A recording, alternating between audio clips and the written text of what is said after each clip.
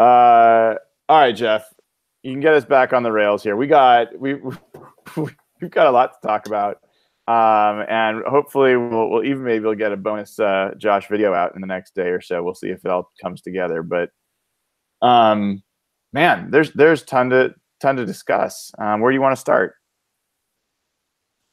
Oh yeah, let's go back to the Vikings game. That was Monday night. Kind of a bizarre game in the fact that pretty much it went remarkably different than any other Seahawks game this year, with a defense totally dominating and the offense having some incredibly bizarre moments. And it was a 3-0 game going into the fourth quarter. So the Seahawks were able to pull it out in the end. The Seahawks were the better team all game and just kept shooting themselves in the foot, or bizarre things were happening.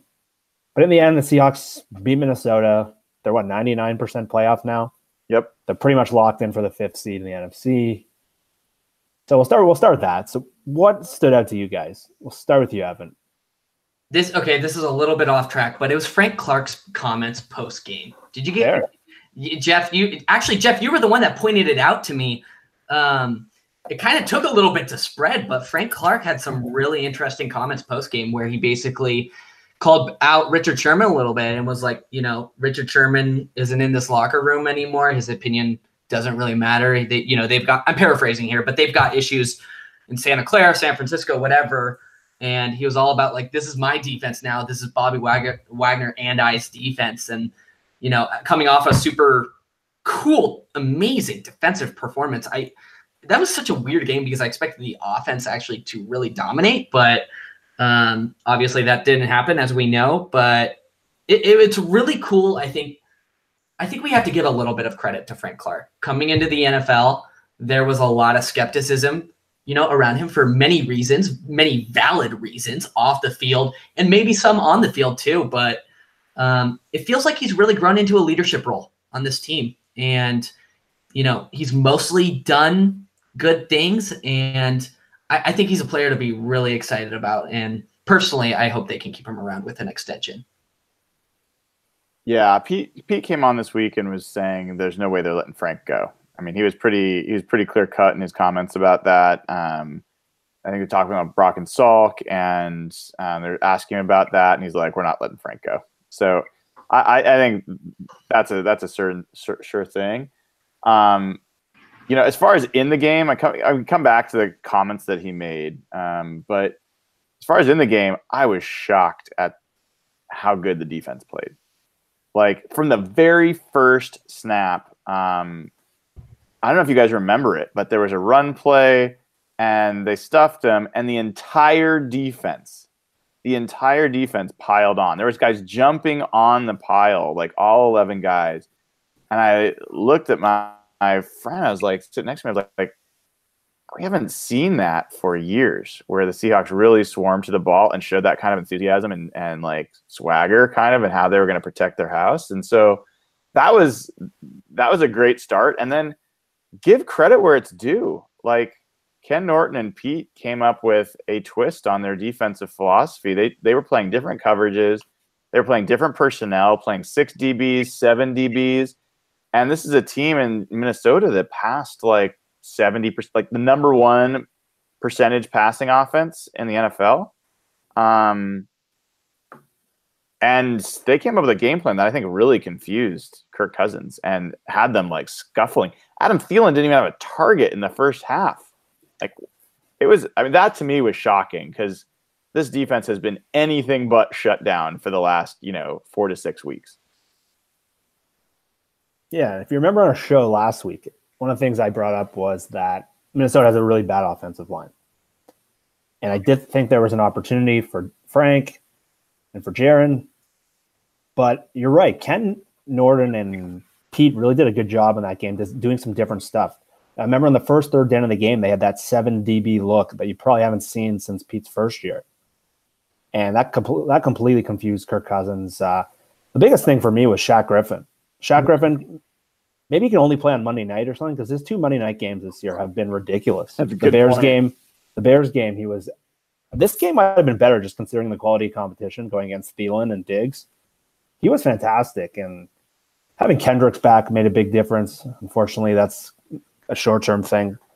Bobby was great. If you watch the film on some of those fourth down stops where Frank knifes through the defense and Bobby just tackles Dalvin Cook, or it was Latavius Murray at will. He was fantastic. You kind of saw more of an edge rush coming. Again, it might be the bad Minnesota offensive line. It might be Kirk Cousins being finicky. But, yeah, the defense played with a different kind of energy that you have seen all year. And, again, I'm still trying to figure out if that was progress or that's just Minnesota's O-line kind of playing into what Seattle's strengths are, and it's the speed off the line and Frank Clark. But I don't think you can say that. That wasn't my interpretation. I mean, definitely the Vikings offensive line's crap. We talked about that before the game, and that obviously contributed. But I think you have to give the coaches and the players credit for the way they played. They did come in with a different game plan, and the players, I think someone in the chat pod just said this, and they were right. Someone on defense said that they knew the plays that were coming, that they were that prepared, that they knew the offense for the Vikings. We don't usually hear that from the Seahawks. And then Shaquille Griffin, a great call out, Jeff. I mean, I've been pretty hard on him this year. I think he's taken a step back. He was great in that game.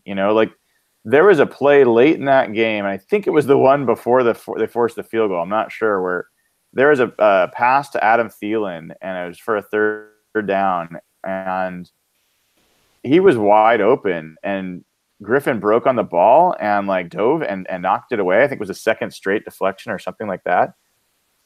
That's a great play, and it's not a play we've been seeing. We've not been seeing him make a play on the ball like that. Really, you're right, since the Chicago game. So huge kudos to him. And another piece that I want to call out is the tackling. I don't know if it was coming through on TV, but Dalvin Cook was like a hair away, a fingertip away from breaking probably 6 or 7 runs in that game. And he had no one in front of him, and there would be Shamar Stephen would grab him by one arm, or it was different guys.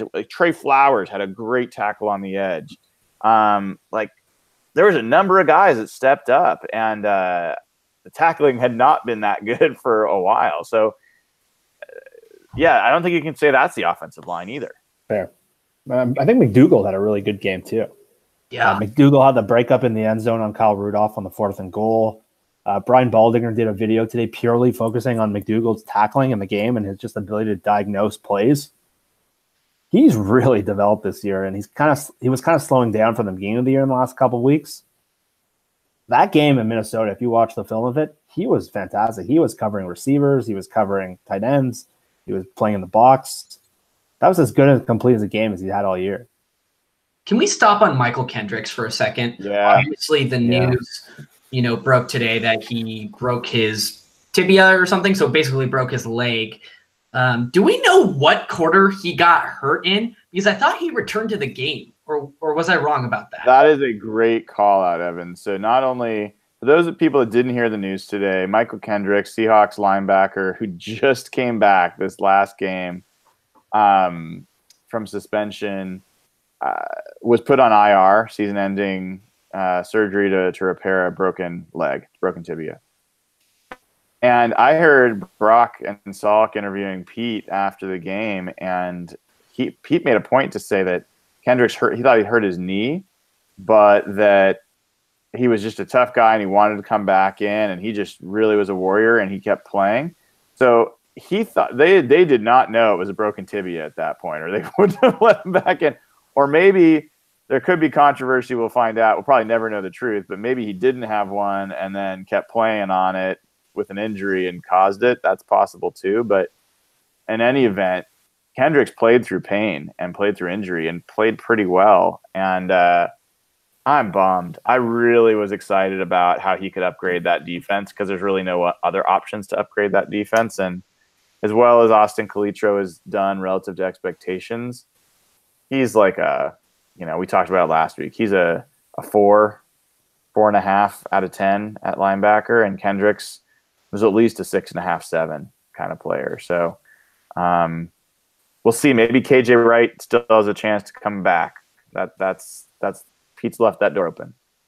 It'll be interesting to see what they do with Kendricks, considering his potential imprisonment for it wasn't money laundering. I think it was insider trading. Yeah. So I believe he's just on a 1-year deal right now. I wonder if they would consider extending him and then retaining his rights for when he got out of jail. That's just me hypothesizing, but it'll be interesting. Yeah, so defensively, I imagine there's a lot of positives. They probably should have had a shutout. The one touchdown came in garbage time. Offensively was kind of a mixed bag. I don't know how you guys felt. For me, there was a lot of things I liked and a lot of things I didn't like. On the like side, I thought the run game looked fantastic against probably the best front seven they faced this year. I thought Dwayne Brown specifically looked amazing, getting out in space, controlling the line of scrimmage. Sheldon Richardson was a complete non-factor, 0 quarterback hits. Chris Carson looked great. Penny had a couple big runs. They were just able to run the ball consistently. Russell got into it. The passing game was tough. There was a lot of things. It seemed like Seattle was just running 9 routes all game, those deep routes, and they weren't even trying to go intermediate. And Minnesota did a good job covering it up, but maybe it's the loss of Doug Baldwin, maybe it's not, but they didn't take any shots at the intermediate level of the field, and they didn't leave a ton out there, but they just their game plan was pretty bizarre because they didn't match the play action with the run game, and that's kind of one of the reasons what do you mean by that? I saw tons of play action in that game. But I mean, they only kind of ran the same route, the deep route. Uh-huh. They didn't run it to the intermediate route. They hit Vanette once. They hit Fant on it. Yeah. But they were, maybe it's a thing that Doug does well, and the other receivers don't. But the intermediate part of the field was open consistently because they were working so hard to cover the deep ball. And it didn't seem like they adjusted very well in the passing game. Yeah, I would agree with that. I thought they looked very much like the same blueprint they've been using in most games, and Minnesota is a better defense than they've been playing in most games, and their coverage was really good. Holton Hill had to sub in for Trey Waynes. Holton Hill's a rookie for them, and I thought he played a really good game. Even the plays where people are like, David Moore should have gotten 2 feet in, those are tight coverage plays. Those weren't like easy gimmies, and there was maybe one play where I saw Tyler Lockett running open. It was a play that Russell missed him for some reason, and some people are saying he had already moved off of him to another receiver. But for the most part, the Vikings just did a really good job. I mean, Anthony Harris and Harrison Smith arguably are the best safety tandem in the NFL. I mentioned last week Anthony Harris is the new guy, the young guy that most people don't know. He came into this game allowing a passer rating of 9.4. 9.4. So, I mean, he's really, really good. So I agree with you. I don't think I saw adjustments. But let me ask you guys this question. I'll start with you, Evan. Do you think that the Seahawks could have won this particular game if they didn't have a running game, but they did have Sean McVay as coach? Yes, absolutely. Why? Because Sean McVay is brilliant offensively. Like, there's no. Are you kidding me? Like, are we really comparing like Brian Schottenheimer and like Pete Carroll to Sean McVay offensively right now? Nope, that is not the question.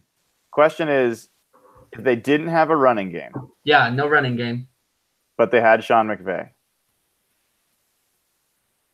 Okay, actually, I retract my answer. I'm not sure. Because I think I'm underrating that defense a little bit. That's what I think, dude. And I've been thinking about this a little bit. I came into the Monday night with really high expectations for the offense, but I've been wondering if I've been underrating the Vikings defense a bit. How about you, Jeff? Same question. Probably not, in the fact that I think without Doug in the lineup, I don't think Seattle maybe has the receivers to run that kind of offense. And if you saw, there was almost no separation. If you eliminate the run game from that, as good as Minnesota defended, they're even easier to defend. With Tyler Lockett, who's a great downfield separation guy, but with Jaron Brown, David Moore, who's a great player but raw, and Malik Turner, Ed Dixon, Vanette, I don't think you can run that McVay offense. I think the McVay. So you know what's an interesting comparison here? Rams, Bears. That's why I'm asking, dude. Rams, Bears. I'm leading you into that. And why is that relevant, my friend? It's relevant because Gurley sucked. They had no running game. Well, actually, I don't know if it was Gurley that sucked. Something sucked, so their run game sucked, and they sucked. So maybe Sean McVay wouldn't win that game, but I don't know. Yeah, the point there for me is Bears defense is really good, right? I think we all know that. We've seen it. And when the Rams offense is really good. I think we all have tons of respect for Sean McVay. I think we've talked about it. Like, Evan, you were at the game with me when we just marveled at how many players were wide open and how easy of a game it is for Jared Goff. You know, he's not thrown into tight windows almost ever. But when it counts in the playoffs, when you don't get to play the crappy teams and the games get harder, then I think you see that. I think that Bears-Rams game was really instructive, right? The Rams offense all of a sudden wasn't able to get wide open plays. They weren't able to have comfort. Jared Goff was struggling and making some just bonehead Jared Goff-esque plays that I think is his true nature as a quarterback when he doesn't have someone like McVay scheming for him to have wide open throws. And I think the Vikings are not the Bears, but I think the Vikings are a really good defense. And I think if you had Sean McVay controlling the passing game, but you had no run game, I don't think that I don't think that they win this game. And the reason I'm harping on this is because this was a pretty interesting game for the Seahawks. I don't think they could have won this game any of the past 2 years, even with more of the Seahawks defense back. I think in games when Russell Wilson, there's no way for him to pass, and it's just like he's having an off day, the defense takes him away. I don't think the Seahawks have had a good chance to win those games. And they piled up over 200 yards rushing against a really good running defense too. So I think it was really encouraging to see this Seahawks offense have a part of their identity that is so far been pretty agnostic of what defense they play against. They've been able to run against just about everybody other than really Carolina of late.